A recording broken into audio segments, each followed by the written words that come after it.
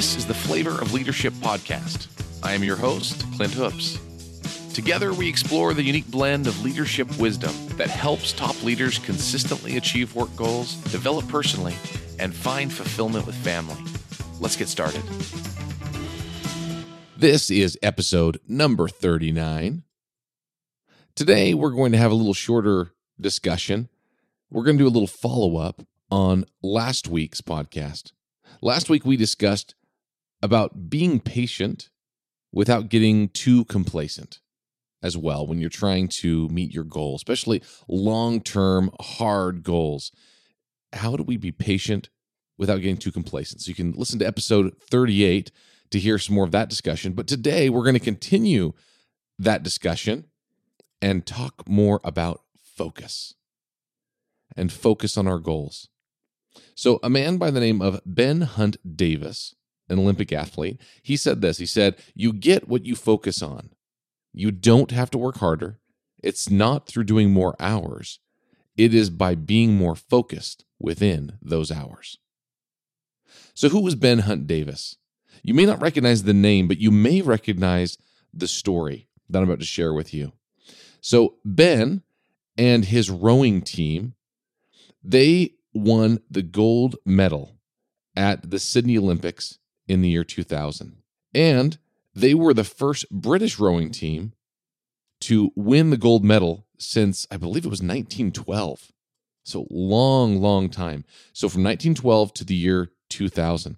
There's a great little video that actually shows Ben sharing some of this story and what they did on YouTube. And I've actually shared that link in the show notes. So go ahead and take a look and watch that video. It's worth watching and hearing some of this from Ben's point of view and from his words.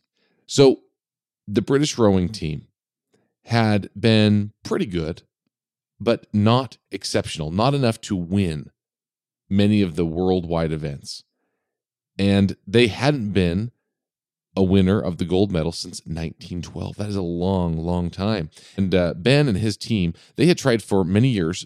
He actually participated in a couple of Olympics prior to the Sydney Olympics when they won, and they came up short. But prior to the Sydney Olympics in 2000, they were committed to winning. A whole different level than they had been before. Before, they had decided they wanted to focus and do their best and work hard, but this time they were fully committed. And the thing that I love that Ben shares, there's one thing that changed the way they saw their training, the way they saw their goal. They summed up their goal and the way that they were going to accomplish their goal of being the world's best and winning the gold in one question. They said, will it make the boat go faster?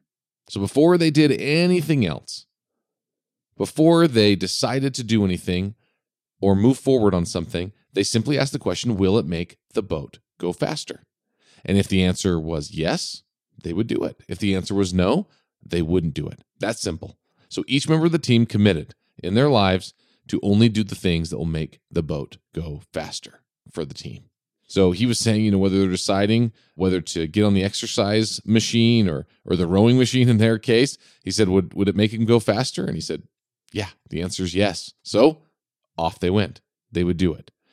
If it was, when deciding what to eat or what to do or how to train, all of those different things would consume their focus. And if the answer was yes, it made the boat go faster, that's what they would do. If the answer was no, they would stay away from that food or stay away from whatever it is that they were going to do. And it consumed their focus. And in the end, the entire team was committed to this same focus.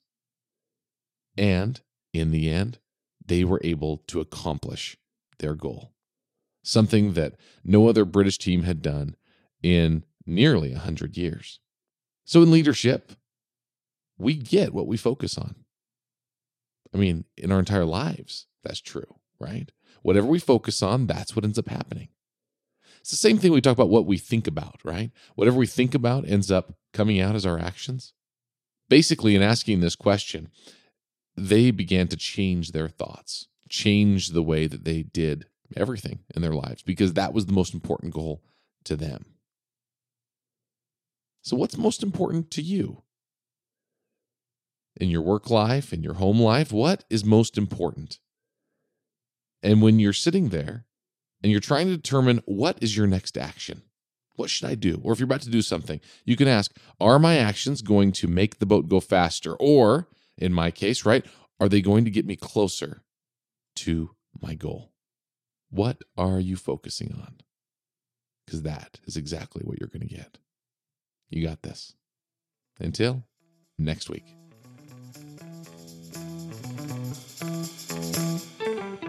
Thanks for joining me on this week's episode of the Flavor of Leadership podcast.